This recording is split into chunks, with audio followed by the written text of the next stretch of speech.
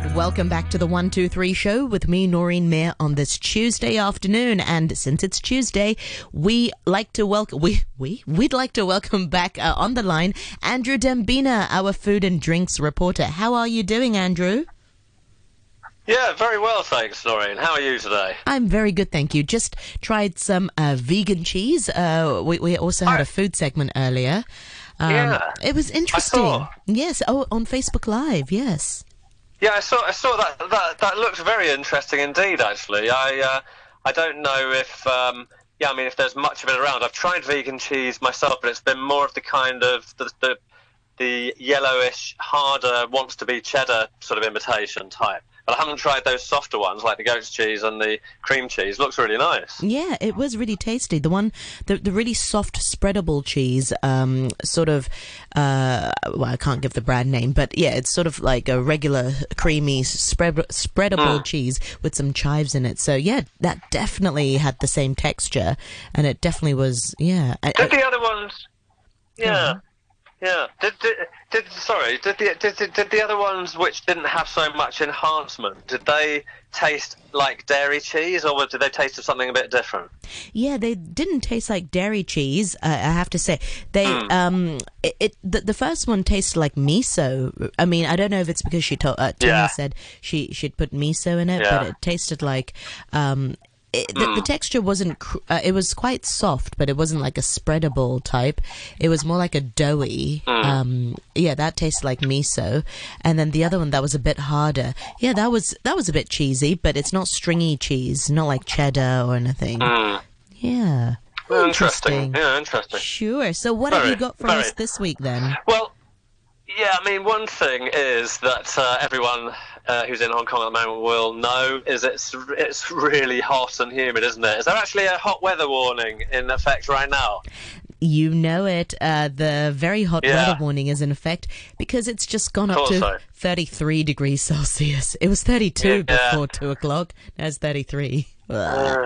Right, well, the humidity's really high as well, isn't it? And while we're not here to talk about the weather, Laurie, it is the time of year where the effect of that weather makes us perspire a lot. So the listener and everyone can relax a little bit more than usual about sodium chloride or salt intake, which is what we're going to talk about, because it's you are losing salt through sweating. So if you fancy adding a little tiny sort of not quite a full pinch of salt, but a little bit more to your food, you don't need to worry about it during these particular months, I think it's fair to say, unless you've been ordered off it by your doctor. But it's go on, Noreen. Yeah, I can hear you want to say something. Yeah, you did. I was like, it's true. I have noticed that when it's hot, when the weather is hot, people do sort of dab an extra bit of salt on their food, on their fries or whatever. Maybe people just have this natural craving when it's when it's hot. I think it is a natural craving, and that we don't necessarily think about. And now that you mentioned that, I remember growing up, and I can't remember as a young child whether it was my parents or grandparents who actually advised in those scorching UK summers. There weren't too many scorching ones. It was before global warming. To have a little bit more salt with your meals. People were saying that in more moderately, climate like UK. So I think it's definitely something that people realise. So with that in mind, let's have a look at some of the types of salt that are out there, from the simple type to the ever-growing gourmet type. The most common salt, like with sugar, is the most refined and the cheapest kind, which is table salt. But the trouble with this, if you are thinking about, from a nutritional point of view, is that if you are having a little bit more salt in the summer, or using it for cooking or seasoning anything generally, all of the minerals, almost all of them, are stripped out to make that. I'm stating the obvious, but we sometimes forget that in busy Hong Kong with one thing or another, and salts that we just have to hand.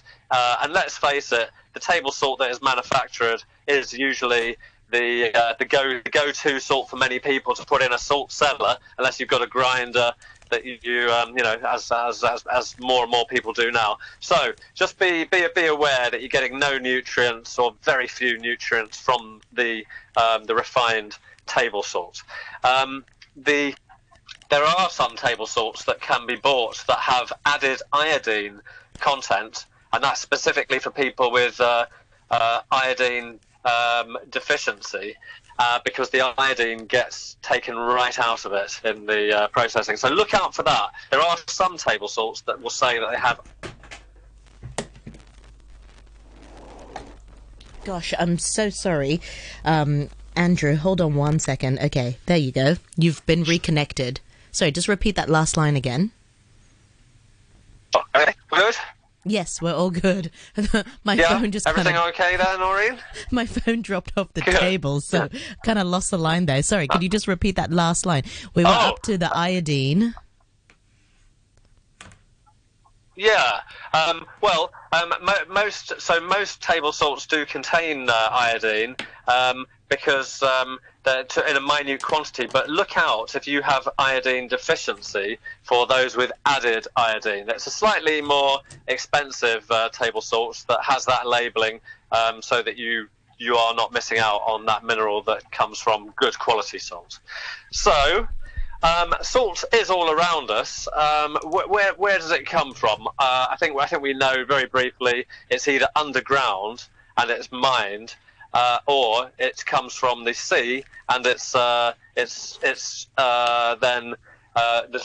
the water is then dried in various ways to make sea salt, which is more and more popular all the time. Those crusty but very light flakes of sea salts that we see are in posh restaurants, crumbled onto a steak or a salad. Everything okay at your end there, Noreen? Just checking in with you. Yeah, I'm. The cable is sort of on its very last line, so I'm trying to hold it together so the phone doesn't drop again. You can sort of hear me just very meticulously. Oh no, okay.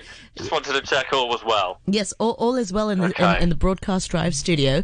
But yeah, I am working up a sweat, so I wouldn't mind replenishing my salt. Yeah, well, there's plenty of it to choose from, though, with the total amount of salt from the whole planet, and that's whether it's rock salt from mines or the stuff that is salvaged from seawater, that's processed from seawater. 26 million tons of salt is produced on the Earth per year. So it's a colossal type, and the stuff that you find in gourmet vendors these days often come in such small packaging because they're sold as being something quite precious, and in a way some of them are. I've got a packet in front of me now which is 45 grams of sea salt from Vancouver. Wow. And it's and Canadian sea salt is a very, very small industry. So it's not one of the big players that you'll see in supermarkets generally. But, in the world of not really trying to bang on about, salt snobbery or being exclusive or anything, but more like people are keen to experiment more, like with craft beer that we mention fairly regularly. Seasonings also have people interested in having something from a certain terrain where you can almost taste the difference between, whether it's hops in a beer in one place and another, or if it's salt that derives from either the ground or the sea in different places. So Vancouver Island. Are you saying there's such thing as designer salt then? They're, more expensive, premium. Very much so. Very much so. Wow. It really is like that, Noreen. And salt has really rocketed in terms of production I'd say about the last 5 years in terms of these boutique salt makers. So the one from Vancouver Island, I won't mention the company name, but they produce a very small amount, and they've built a small facility, like when we've been spoken before about a small, say, a micro gin distillery that exists quite a lot in Northern America and Europe, Spain and the UK in particular. Small salt producers with small stills metal stills in which they're evaporating seawater from clean waters are popping up. So this is a more recent phenomenon that would never have been known, decades ago.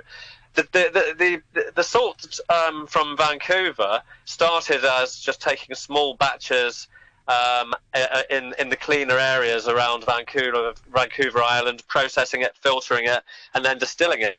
And it's a very, very clean salt, and they produce. This particular producer, like some other boutique producers, will do it in different styles. So they'll make it granulated for use in what is the much cheaper version of table salt. So you can put it in a salt cellar or take a pinch, and it's really easy. Or they'll make the flaky sea salt type that's really crispy when you're not in a humid environment, or if you keep it in the fridge, and you hear it flaking and crunching under your fingers as you kind of sprinkle it over your grilled fish or meat or salads. But the little box I've got in front of me has an extra flavour to it, and that flavour is a very a very dairy Danish blue cheese. So they've added Danish blue cheese infused into the sea salt. They've dried Danish blue cheese. That's crazy. Yeah. And it's not Stilton. A blue cheese It is salt. crazy. It's really good. Yeah. I'm looking at the salt right now, and it's you can't see any blue or green, as in blue cheese flecks. So they've kind of removed the colour, but the flavour is there. And this is an amazing flavour, because it's not overpowering. It's not like Stilton blue cheese. The Danish one that they've deliberately chosen is a milder blueness, if you like. So, but this is the way that salt is going in some places. Actually in Hong Kong, I would say one of the first places to bring this in were some steakhouses, and the most impressive one, just to name drop one place, is the Intercontinental Hong Kong Hotel Steakhouse. I would say that's the first place I saw, probably around 6 or so years ago. Wow, and here I thought... a wooden... Yeah. No, go on. Well, I was just going to say that it was a wooden pallet of 12 different salts that were... mostly unflavoured, but a couple of them were flavoured, either with seaweed. One was, and another one was with a little bit of chili flakes. And they were from different parts of the world, and some of them were, different colours. There were black, pink, white. Sorry, Noreen, you were going to say something there, though. I'm just blown away by how fancy some of these designer salts are. Blue cheese flavoured salt. I mean, here I thought, the Aussies had it right with making chicken salt. Sorry, Oh yeah. That's a very Aussie thing, isn't it? That's a very Aussie thing, but this just takes it to a whole new level. Blue cheese infused sea salt from Vancouver. Wow. Yeah, that is one kind of out there, unexpected combination for sure. Talking about Australia, in Western Australia, the Murray River is one of the sources. And it's unusual in a way, because most water evaporated salt is seawater, but the Murray River, which is not an estuary, does contain salt, and that's from the rock salt that's underneath it, and this is coloured pink. So this is where one of the world's most noted high-quality pink salts comes from. Yeah, the Murray River, in much smaller quantities than you will find in the Himalayas, where in some better supermarkets. I mean, supermarkets with a wider range of salts. Himalayan salt is a kind of go-to pink salt these days. Yeah, that's right. Oh, I didn't realise they had pink salt in Australia as well. Well, smaller quantities. They do. It's something. If you ever get to Western Australia, not that I have been to Western Australia, to Perth, where I saw it being sold, but I've not been to the actual source of it on the Murray River, which I'd love to go to, because that's a really big wine area as well. Be a great place for a holiday. But yeah, that's one of the places. The Himalayan pink salt, which is the Dembina household house salt for some time. Yeah, the good lady wife loves a bit of Himalayan, and that's what we've been sort of seasoning our food with for some years. It dissolves really quickly, and it's really, really tiny crystals. So it's not, you don't really see it in most of the cuisine. So we're not. It's mostly in a kitchen cupboard being used to season things rather than a kind of wacky coloured salt. And I think people who want to have more mineral intake sometimes choose this salt as well, because it says to contain over 80 traceable minerals. That's the Himalayan salt, which comes mostly between the border of India and Pakistan. So it's Pakistan and Punjab region of India. That's where it's mined from. There's a lot of it in the ground there. Black salt, which I mentioned briefly, is sometimes on a platter of salts in certain restaurants or in gourmet supermarkets. That mostly comes from Hawaii and sometimes Cyprus, the Greek island.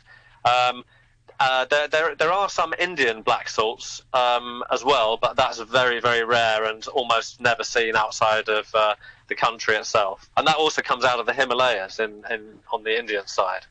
So the most gourmet salts that traditionally anyone would ask for before this new wave of boutique makers, with cheesy additives or seaweed or other things, was something that the French call fleur de sel, and that's the French. The translation from French, it means flower of salt, and this is hand collected, so it's pretty expensive when you buy it, from salt marshes, and it's been collected from there for centuries using skimming the surface with wooden filters, basically. So it's a very laborious way of collecting salt crystals that form on a top layer of ponds that are made by salt farmers, if you like. Wow. So that's a fancy one. Fleur de sel, if you fancy trying something a bit upmarket, or passing it to your friend when you invite them over for dinner. Care for a little fleur de sel, then you can tell them that it's hand collected. hand collected on the Gironde marshes, they're called. In America and in the UK, more than you really hear about it here, apart from a few chefs will mention it here, kosher salt is used a lot. And if you check recipes that come from America, often, rather than table salt, kosher salt is the one that you'll see in recipes. A lot of chefs recommend it because it's crystals. It's very, very fine crystals, but they are minutely, if you were to look under a microscope, kind of craggy around the edges, and that stops them from clustering together. And so if they're sprinkled over meat, they're good for curing meat. And that's the kind of salts that is used in the US for lining a margarita cocktail or other cocktails that have a bit of salt around the rim. So it's something that you don't really see or hear much about in Hong Kong. But so if you want really fine granules that don't stick together, that's one to go for. And I mentioned flavoured salts. The other flavours that take it a step further in recent years, especially with the popularity of single malt whiskey, excuse me, is whiskey, or in America even occasionally you'll find bourbon soaked salts. And to be honest, we've talked about pink. We've talked about pink salts, but people in Europe are ongoingly, if that's a word, experimenting with white or red or rosé wine to give both colour and a little depth of flavour into salts by boiling up salt or slowly heating wine into a pan of salt. These are being made in small batches and sold as well. So if you've got a famous wine region, this is kind of becoming a little bit of a souvenir, or it really does have some flavour. So it is interesting in what it could do to a dish, whether sprinkled over or used for seasoning and cooking. But it's also, as with many things food and drink related, it is also becoming more popular because it's an interesting idea. Wow. So that's it. I was going to say we're coming towards the 2:30 news, Andrew. I've not heard you mention anything about purple salt. Is there such thing? Edible purple salt? Purple, did you say? Purple. Oh, purple. Sorry. Yeah. Now, okay. The thing that would spring to mind there, I've not come across it, would be either using beetroot or blackberry or blueberry. Or raspberry, but I haven't heard of sweet salts, but I'm sure that it might be being done.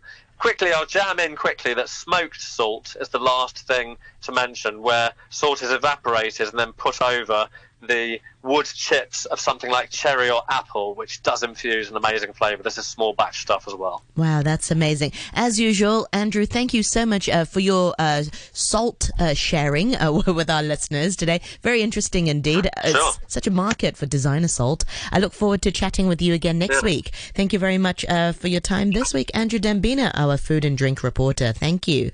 And